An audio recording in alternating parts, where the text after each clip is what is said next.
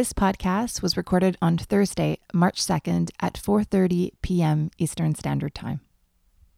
Fake News Corporation. You guys are going to be out of work soon. We're going to make sure you're out of work. Okay. Out on the street. Yep. Out on the street. Yep. You'll be out of work soon. That's CBC's Fake News. You want the truth out of the news. No, these guys are all, and you're not going to get any more government money. No more. It's going to be cut off. Yeah, take that to your bosses. I don't actually work for CBC. No?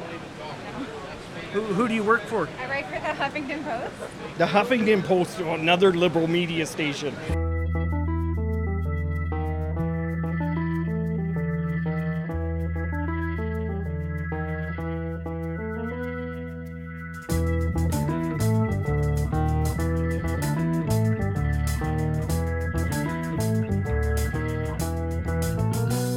Well, that was part of my welcome this week at the Conservative Party leadership debate in Edmonton. On stage, there were jabs, there were cheers, there were boos, and there was a whole lot of disagreement about the future of the Conservative Party. I have been talking about this serious issue of immigration since the beginning of the campaign.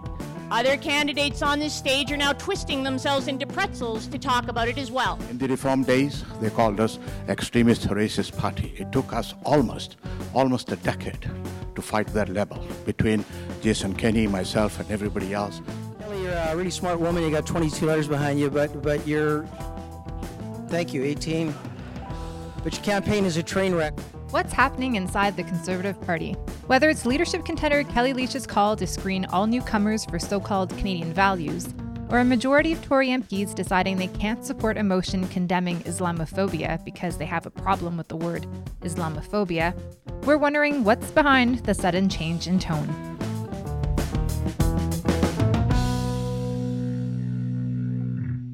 Should we be worried about Trumpism, as you're hinting at in the rant, coming north of the border? Oh, absolutely. Look, the parallels are so strong between the leadership race of the Conservative Party and the Republicans. Kevin O'Leary has made it official. I am not a racist. I am not a person who's out groping other individuals. Who are they wooing and who are they speaking for? And does this appeal to populists mark a shift in the party's direction? My name is Althia Raj, and this is Follow Up, the Huffington Post Canada's political podcast. In this episode, I'll speak with Reform Party leader Preston Manning, Conservative leadership contender Michael Chong, and Mount Royal University's Bruce Foster. But first, I want to introduce you to Ryan Maloney. Ryan is HuffPost Canada's senior political editor. He's my sounding board, and he's one of the voices you'll hear often in this podcast. Hello, Ryan. Hi, Althea. How are you doing? I'm pretty good. A bit nervous about this. I wanted to have you on so you could tell our listeners why we decided to do this. Oh, geez. I mean, you, I think, demanded it. That was a big part of it. I'm just at your service here. So, but really, we just wanted to reach people in a different way. Podcasts are a really interesting way to keep the conversation going as people go about their lives. Riding the subway is when I am often listening to these things or doing dishes. So we would like to put you and put us and put great politics stories everywhere that we possibly can. What stories do you want to tell? I think we like to tell stories that we feel aren't being covered enough, stories that are going to become a bigger deal and that people need to pay attention to, stories that are different, that are fun, and that are important to Canadians. Why did we call it Follow Up? I think we like the idea of sort of circling back, taking a second to revisit something that was just said, to pull on that string a little bit and to see what else is there. We like the idea of not just letting something stand, not just letting a message just sit out there, but actually challenging, which I know you love to do. We decided to focus this episode on the Conservative Party. Why? Oh, geez. I mean, there's just so much going on right now. It's probably the biggest political story in Canada for the next couple months, at least, until they select their new leader, and probably after that as well. It's very fascinating. It's a fascinating time for them and for conservative politics in Canada and the United States, obviously. And it's just front of mind for people, I think, right now in Canada. I'm going to just leave it there for a second. Mm-hmm. Well, a few minutes, actually. We're going to come back, have you on in about 2 segments because I want to dig in a little bit deeper on some of the stuff that we will have heard. So say bye to Ryan, but he'll be back in a few minutes. All right. Here are some highlights from last weekend's gathering of Conservatives at the Manning Centre Conference in Ottawa. You sometimes feel like you've been pushed back into your home. You don't have a role in public life because you're allowed to believe what you believe in your own home, but nowhere else. And do not think for a second you can step outside and give thought to what you actually believe in. Our party should be a refuge for you. I will save you my long stories of dealing and suffering career-wise from politically correct nonsense from the directions of feminism, gender ideology, trans extremism, and Islamophobia. Do not be intimidated by the name-calling. We've all heard it: racist, sexist, homophobic, transphobic, Islamophobic, etc., etc. If you self-censor, you are giving ground to the enemies of freedom. I would say it's time for Conservatives to stop apologizing for being Conservatives.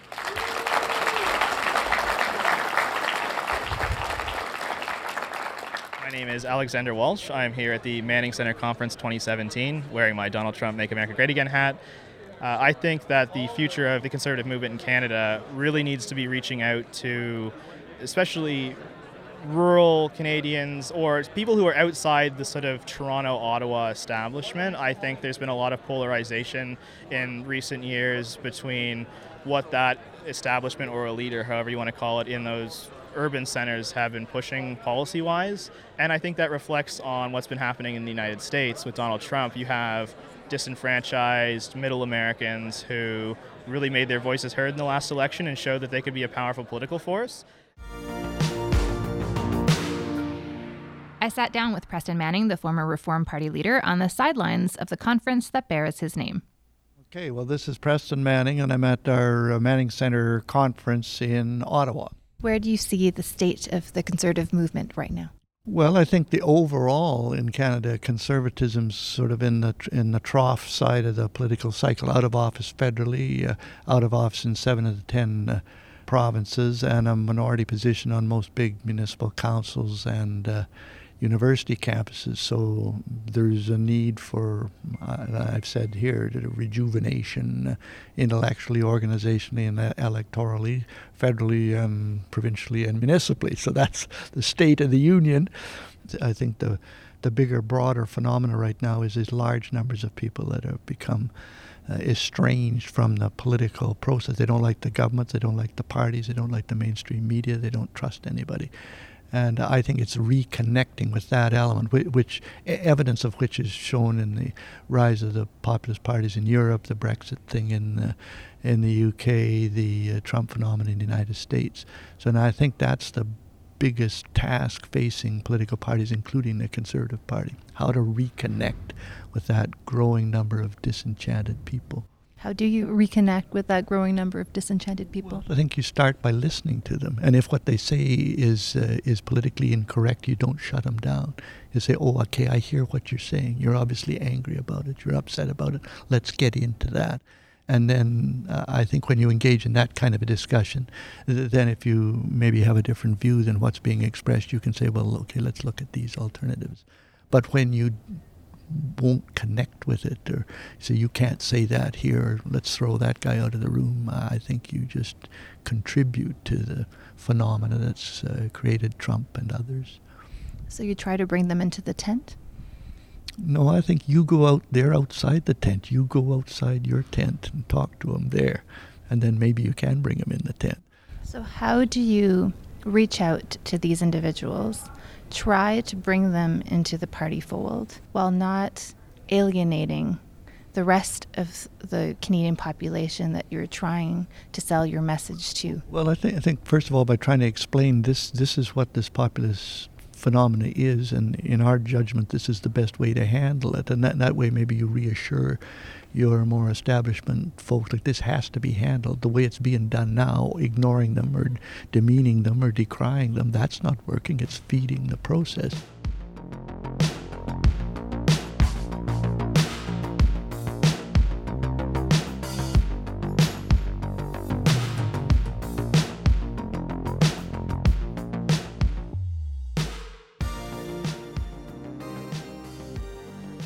Michael Chong is the MP for Wellington Halton Hills, and he's a Conservative leadership candidate. Michael, welcome. Thanks for having me. So what is going on with the Conservative Party? Well, I think it's a pretty stark choice in this leadership race. It's really a battle for the soul of the Conservative Party.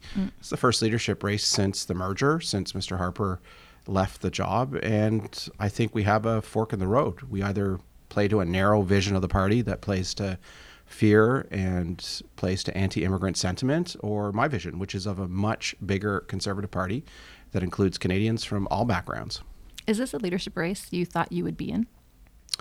No, I never expected it would take a turn to the darker side of Canadian politics. I never expected that we would have candidates playing to anti-immigrant sentiments. I really felt that the party that Mr. Harper, Jason Kenney, and a number of other people helped build was a party that included everyone, and that the days of being a party that played to anti-immigrant sentiment were over. But clearly that's not the case. Can you remain in this party if some of those darker voices, as you call them, win this leadership? Absolutely. This is my party, and I'm always going to fight for the party that I believe in, which is a party that has had a long tradition of including minorities, including Canadians of all backgrounds. You know, people forget the Conservative Party traditionally has been the party of minorities, the party of the underdog. Ours was the party that first elected the first African Canadian, Lincoln Alexander, from Hamilton, Ontario. He was also the first African Canadian appointed to the federal cabinet. We were the party that appointed the first woman to cabinet, Ellen Fairclough from Hamilton, Ontario. That was done by John Diefenbaker. We were the first party to give Aboriginal Canadians off reserve the vote, also John Diefenbaker, the party of the Bill of Rights, and the party that elected so many minorities for the first time, whether it was the first Canadian of Chinese descent, Douglas Chong, the first Canadian of Japanese descent, Ukrainian descent. So we need to reclaim that tradition and fight against the forces that would take us down an anti-immigrant path. But parties can also shift over time, right? I mean, as you mentioned, is a merged party.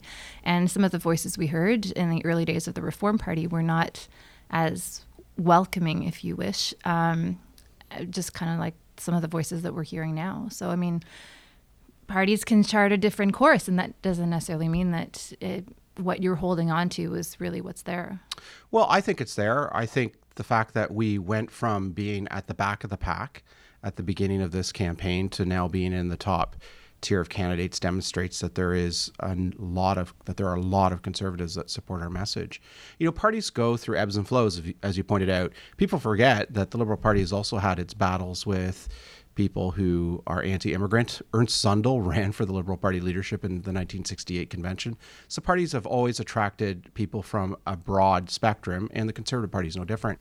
The one thing that struck me in several Conservative leadership debates is that you are, basically the only leadership contendant that has an environment policy, aside from Mr. O'Brien and Mr. Blaney suggesting that nuclear is the way to go. Some people are very transparent with the fact that they don't have a plan, like Brad Trost, for example, who says, I don't believe in climate change, so I don't have a plan to fix it. But even those who say they believe in climate change, there is no policy at all on the environment. Does that surprise you? Well, I think the Conservatives over the last 10 years lost the narrative on the environment. So I think we didn't do as good a job as Canadians wanted us to do. But traditionally, Conservatives have been the strongest on environmental issues. If you look at the past 150 years, it's Conservatives that have led the conservation movement. Theodore Roosevelt was a Republican who massively expanded the American national park system. John A. Macdonald established our national park system here in Canada. Brian Mulroney was voted the greenest prime minister in Canadian history by environmental groups. Bill Davis established the precursor to the Greenbelt, the Niagara Escarpment Commission, and so on and so forth. We lost that narrative. We lost that ground in the last 10 years. I'm in this leadership race to reclaim it. I think that climate change is a serious threat. I think we've got to reduce emissions, and there's a right way to go about it and a wrong way. And to me, the right way to go about it is to use market forces and to use a revenue-neutral carbon tax to reduce those emissions. And increasingly, North American Conservatives are coming around to that point of view. Just a couple of days ago, the CEO of the world's largest oil company, ExxonMobil, came forward and advocated for a revenue-neutral carbon tax. Just 2 weeks ago in the Wall Street Journal, Reagan Republicans, leading members of the Reagan Republican movement, James Baker and George Shultz, wrote an op-ed in the Wall Street Journal calling for a revenue-neutral carbon tax.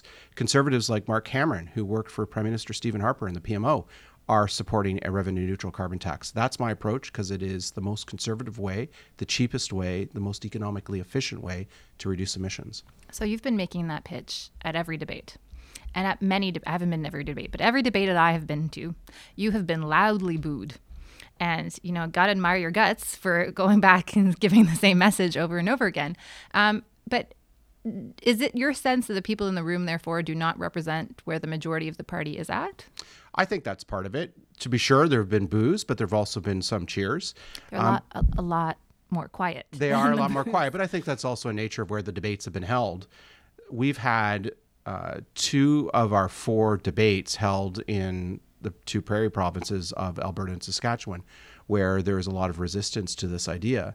But where the party has a lot of strength. Well, no, the party's votes are equally distributed across membership. I mean, this is where these are ridings that you consistently win. Yes, that's true. But on the other hand, the leadership race is about winning each riding equally because each riding is given an equal weight. So, the voice of Wellington, Halton Hills in rural southwestern Ontario is just as important as the voice of Calgary Centre in downtown Calgary. So when you look at where the debates have been held, they've been traditionally held in the Prairie Heartland and not in areas like the GTA. And I think that's reflective of the audiences that we're getting at these debates. So I think if you look more broadly at the party, there's a lot of receptivity to the idea of a revenue-neutral carbon tax.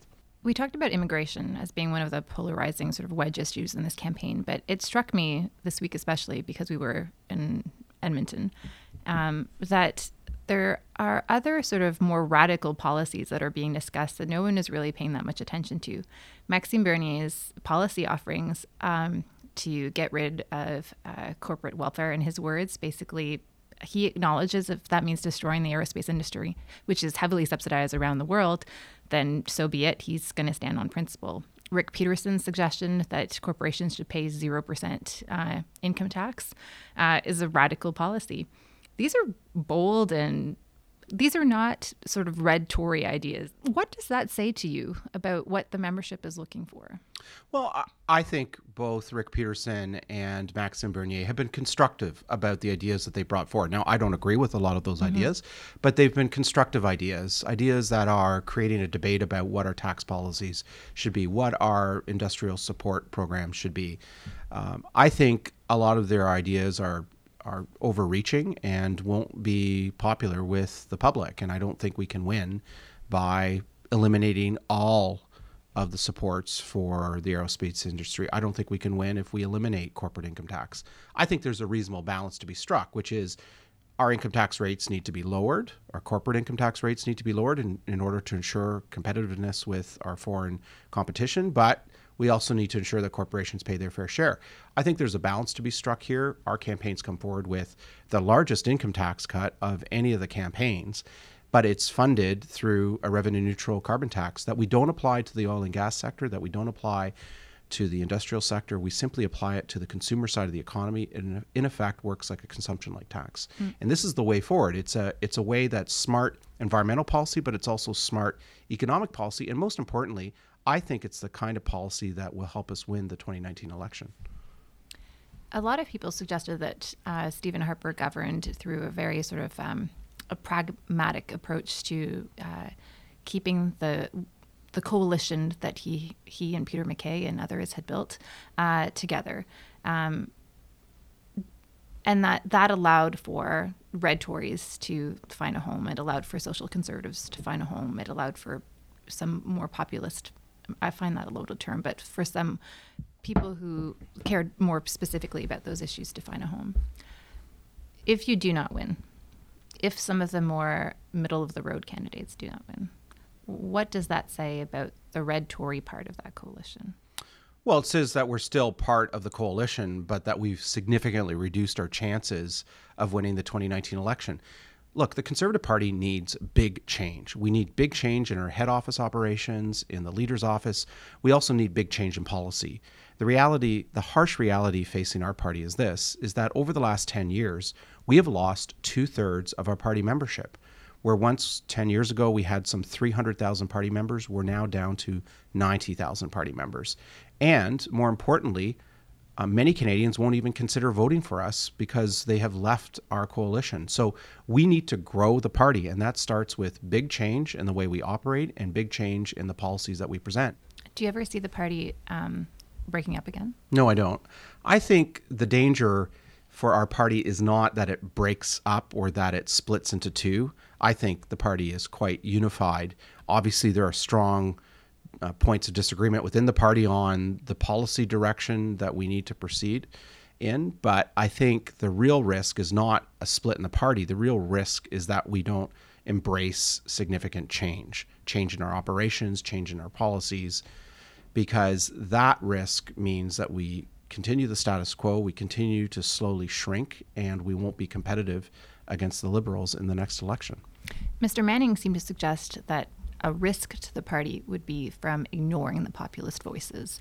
That if we did not, we being the Conservative Party here, did not reach out to these voices and try to bring them into the tent, that they could be harmful to the party and the party's electoral interests, that they would be challenged by these voices that felt further excluded from the dialogue. I agree with Preston Manning 100%. It's clear that there is a populist surge in not just Canada, but the United States and in Western Europe, in the UK. We as Conservatives have to acknowledge those populist concerns. They're very real concerns from ordinary people about the global economy and how it's not bringing everybody forward. There are very real concerns about immigration and about a rapidly changing society. But there's a constructive way to respond to these concerns, and there's a destructive way. The destructive way is to play to people's anti-immigrant sentiments, to play to fear, to play to hate, and that is not the way forward. During this campaign, I've proposed to double the working income tax benefit, which helps low-wage workers and minimum wage workers. It helps people in low-income situations. I've also proposed to enhance the GST credit by $5 billion. These are constructive measures to help people who are falling between the cracks in a rapidly changing economy. I also believe in secure borders. I believe that our borders need to be secure. I think the recent crossings of illegal migrants are concerning, and I think we need to ensure that our borders are secure in order to ensure the integrity of our system. You mean stop them from coming? That's right. I think we need to work with the American administration, and we need to make it clear that they can't jump the queue, that they will go through our asylum-seeking process, and that they very well likely will be deported back to the United States because they don't qualify. But at the same time, I also support Motion 103 because I do think there is anti-Muslim and anti-Islamic discrimination in Canada. It's clear with the shooting at the Quebec City Mosque where 25 people were shot, 6 dead, 19 injured, that we do have an issue with anti-Muslim discrimination. So I think how we address those populist sentiments is very important. And I think we should address those populist sentiments. But there's a constructive way to do it, which is the way I'm proposing in this leadership campaign, and there's a destructive way to do it. Do you think that we've been unfair to Kellie Leitch?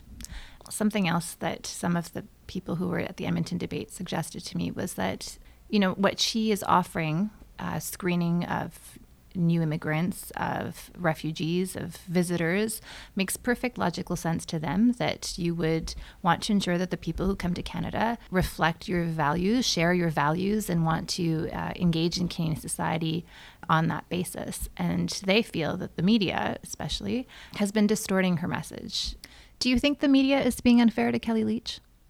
No, I don't feel you've distorted her message for 2 reasons. First, the language that she's used and the context in which that language has been used has clearly played to anti-immigrant sentiment. Her campaign manager, former campaign manager who's still involved with her campaign, has used the language of the white supremacist movement on social media. He has referred to people as cuckservatives. That is the term and language that the white supremacist movement in North America uses. She has also framed this debate in terms of anti-Canadian values and suggested that immigrants coming to this country have anti-Canadian values and therefore they need to be screened for those anti-Canadian values. So I don't think she's been treated unfairly. I think the proof's in the pudding. 2 white supremacist groups in this country have come out publicly and endorsed her campaign for leadership. The Council of European Canadians and the Cultural Action Party.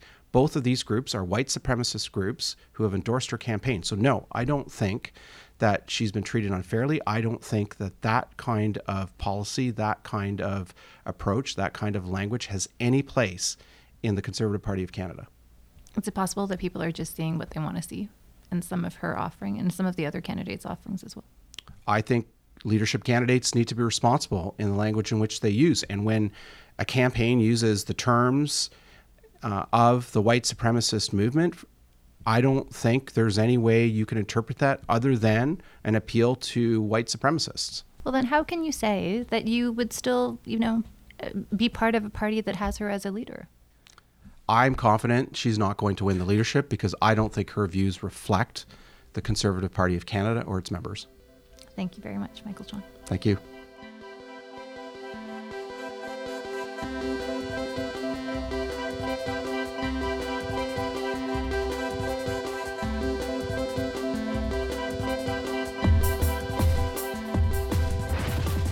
There's nothing inherent in saying because you're voting against this motion, therefore you hate Muslims, which is the track that the Liberals want us to be on. But it's not true. It's not fair. What is scary about the word Islamophobia? I'm not here to debate that. I've already stated my position, which is to vote against the motion. This is Conservative MP Tony Clement. He and I had a chat last week after a large part of the Tory caucus decided to oppose a Liberal motion condemning Islamophobia. But would the Conservative caucus be generally voting against a motion that said anti-Semitism? I think we would be amending the motion as we did on this motion. Because anti-Semitism isn't defined? Look, this is over. Have a good podcast, everybody. Okay, come thanks. on. Come on.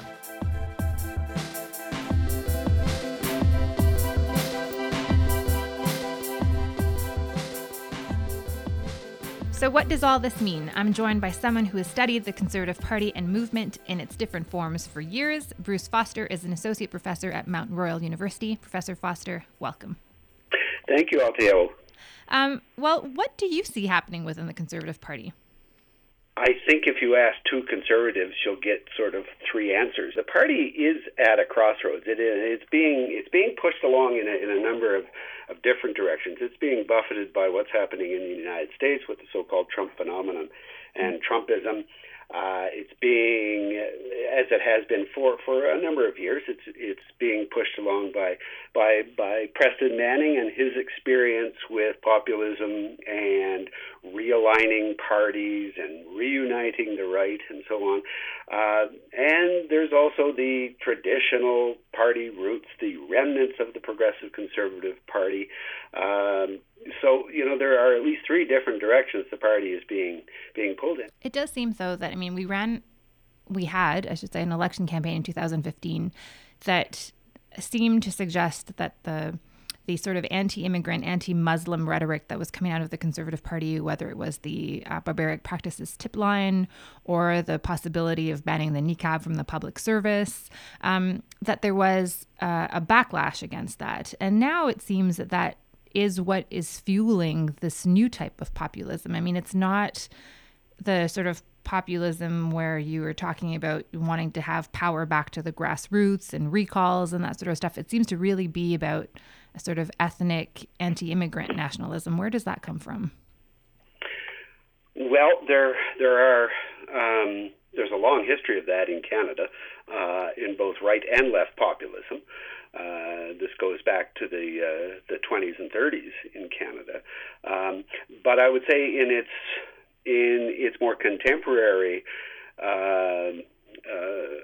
framework, to some degree it stems from the right populism of Alberta, from my province here, which found its voice in the late 1980s, eventually in the Reform Party, which pushed that right populist idea of, the common sense of the common people. And Manning is well aware of this.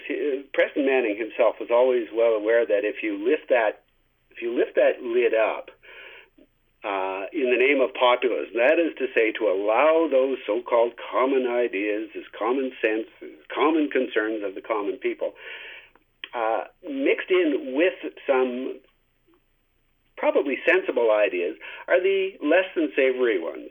And I think what we're seeing here in Canada is the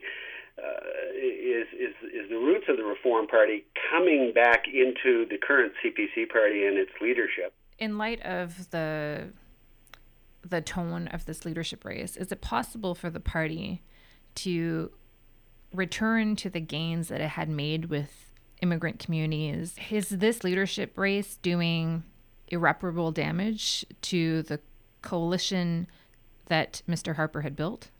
That's an excellent question, by the way. I think it will do short-term damage. Let's face it, for many decades, the default party, the beneficiary, was the Liberals, right? It was under the Liberal Party in 1967, under Lester Pearson and under Pierre Trudeau, that changed immigration to what was, de facto a racist and exclusionary system to one based on points. Mm. And so the Liberals have always been the beneficiary of what we used to call the ethnic vote. Under Stephen Harper, the Conservative Party did very well, and under Jason Kenney, who was a very effective minister.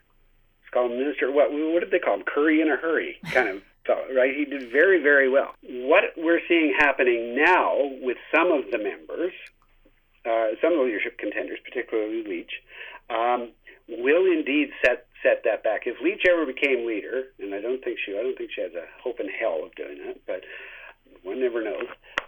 If Leitch became leader, you would see, I think, a tremendous loss of support amongst the so-called ethnic communities in Canada.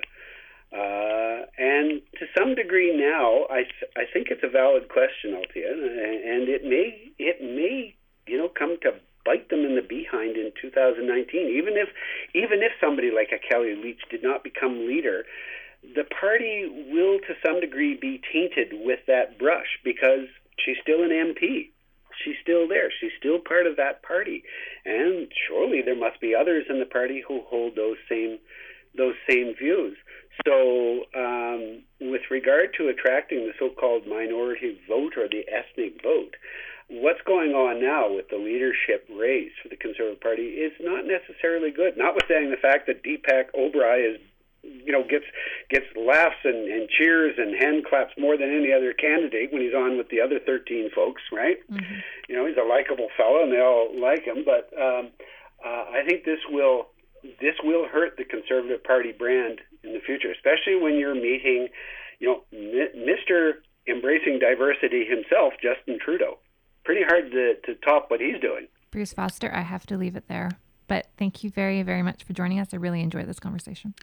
My pleasure, Althia. So Ryan Maloney, HuffPost Canada's senior political editor, is back with us.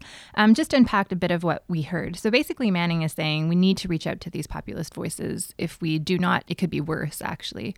And Bruce Foster is there warning that, this could have a backlash on the Conservative Party, especially were they to elect somebody like Leitch. All the gains that they've made with minority communities possibly could be at risk in 2019. But the one thing that struck me from being in Edmonton for a very short period of time this week for the Conservative leadership debate was that Leitch speaks to a lot of people, and her message, a lot of the people I met were not Conservative Party members, but joined because of her. They feel that her message is being distorted, that we in the media are distorting her message, and that what she's saying makes complete logical, or as I guess populists like to use the word, makes a lot of common sense. This is Lee. Hi, my name's Lee, and I'm here in Edmonton at the Conservative Party debate. As far as Kellie Leitch goes with her platform and policies on immigration and face-to-face screening for Canadian values for potential immigrants and refugees coming into Canada, I do think that it's a policy when you look at it on paper that a lot of Canadians would agree with. It seems to have a lot of common sense. Of course, everyone wants to be safe, everyone wants to be secure, everyone wants to know that the people coming into our country want to live in Canada, want to be Canadian, want to embrace Canadian values, Canadian society, and Canadian law. So I think on its face, a lot of people would agree with that and not think it's extreme. However, I do think that the way it's presented in the media is definitely misconstrued. I think there's a agenda, to be honest, in a lot of mainstream media outlets to automatically call anyone who is the least bit critical or hesitant on issues of immigration reform or, allowing migrants or refugees. As soon as you voice your opinion that you're hesitant or skeptical about that process, you're automatically labeled a racist or Islamophobic or a bigot. You're shot down and called all these names because that's the tactic. They want to stop you. They want to shut down the conversation. Maybe it's uncomfortable for them to talk about because it's not politically correct, but this is an issue that a lot of Canadians are genuinely concerned about. And it is something that we want to hear the candidates talk about because we love this country, we care about this country, we welcome new people to come here for sure. We just want to make sure that the people that are coming here for the right reasons. That's my point of view anyways. What do you think of what Lee had to say? I think it's very interesting. She expresses herself very well, and that might challenge some people's perception of a Leitch voter or supporter, which is good and interesting. I think I take issue with the idea that it's the media that's distorting what Kellie Leitch is proposing, because I feel like Kellie Leitch has had lots and lots and lots of opportunities to provide specifics to address this and to tackle the notion that it is, let's be clear, anti-Muslim. She has not given a speech about diversity, about the contributions that Muslim Canadians make to Canada, for example. That's her choice, and that's her campaign's choice. We have covered this issue, and it's a very sensitive issue. Immigration always is a sensitive issue on both sides, on all sides, and I think Kellie Leitch is smart enough to know that. To be fair, I did ask her if she felt that her message was being distorted, and she did not answer the question and instead suggested people go watch her video. Mm-hmm. I want to ask you about Maxime Bernier because, well, we've spent a lot of time and ink, I don't know, do we say that on the internet? Talking about Kellie Leitch. Yeah. One focus that really hasn't had that much attention is really Maxime Bernier's campaign. And he's very frequently in the top tier, or sometimes often actually number one in terms of fundraising and popular support in public opinion surveys. But his proposal and his policy offering is also quite radical. And, whether it's Alberta populist, with Maxime Bernier, we mostly talk about a libertarian strain here, but it is also something else tugging at what is happening with the Conservative Party. And this, perhaps a more pragmatic conservatism of Stephen Harper, is being lost with a candidate like Maxime Bernier, who says he wants to end all forms of corporate welfare, even if that means destroying the aerospace industry in Canada, which would have meant devastating losses to the auto industry, for example, in Ontario, if he had been Prime Minister back during the recession. Should we be spending more time looking at the policy offerings of actually some of these candidates, not just focusing so much on this immigration issue? Well, I guess what I would start with is that we would like to see more policy, right? Maxime Bernier spent the whole summer coming out with different policy ideas, and you can agree with them or disagree with them, but they were ideas. And leadership races that are run on ideas are often very interesting, right? It's a time for Conservatives to think about, what kind of party do we want to be? And to be clear, if Maxime Bernier wins and brings about a platform based around this, it'll be the most conservative platform in a long time, maybe ever. What you mean by the conservative? Well, right wing, free market, smaller government, these types of things, like very overt, big leaps. If we're talking about privatizing Canada Post, like why shouldn't they have a conversation about that as Conservatives? Or the supply management, right? It's not exactly a sexy topic, perhaps, but a big deal. And so he has impressed people because why shouldn't Conservatives who are thinking about renewal have a thought about principles and philosophies and these types of things? So have we covered him enough in terms of his platform and like where he stands? I think we've done a decent job, especially in the summer. He was smart to do it when there was not as many candidates, right? And he had a lot of attention. But yeah, I think there will be a moment where if he wins, people will say, oh, this is an awfully well, radical. I mean, I don't mean that in a negative sense, but it is a radical it's proposal. Not a vanilla sort of conservatism. And he's not the only one. Rick Peterson, for example, the businessman from Vancouver, is proposing zero corporate tax rate. With such radical proposals from the leadership candidates, where does that leave the sort of coalition that Mr. Harper had built with Peter MacKay in 2003? What is there room in your mind for red Tories in this new evolution of the Conservative Party? Well, I think that's a really interesting question. If you look at people like Michael Chong and you look at people like Lisa Raitt, who are perhaps the clear red Tories in the race. I mean, Kellie Leitch was... Even Aaron O'Toole. Aaron O'Toole, absolutely. Chris Alexander, perhaps. I think that some of those people would have a hard time running now under Kellie Leitch and what she's proposed. I think they would have a hard time, obviously, if a social conservative were to win necessarily. I mean, you look at somebody like Andrew Scheer, who has the support of many social conservatives, but he is sort of considered the most Harper-like in the sense that he's palatable to all areas of the coalition, right? Maxime Bernier, I mean, he recently walked back his support of the transgender rights bill, right? Which I thought was an interesting. Mm-hmm. I don't know if there's polling data behind that or if it's about principle. I'm not suggesting, but that to me is an interesting turn when you consider the red Tories are largely supportive of that piece of legislation, you know? So I think whoever wins, if they want to win government, knows they have to satisfy all aspects of the coalition, which is not an easy thing to do.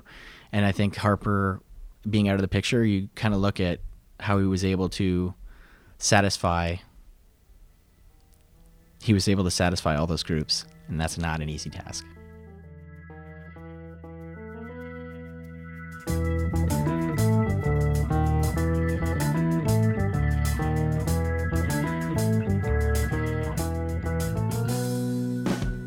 Well, we have to leave it there, only because we don't want this to be 90 minutes long. Ryan, thank you very, very much for joining us. Thank you, my friend. And that's it for this week's edition of Follow Up. Please don't forget to subscribe to Follow Up on iTunes or wherever you get your podcasts. Please send me a message on Facebook or Twitter at Althia Raj. I'd love to know what you think of the show, who you want to hear from, and what issues you think we should cover. And a big thanks this week to Stephanie Werner and Zian Lum, who helped produce this show. I'm Althia Raj. Meet you back here in 2 weeks.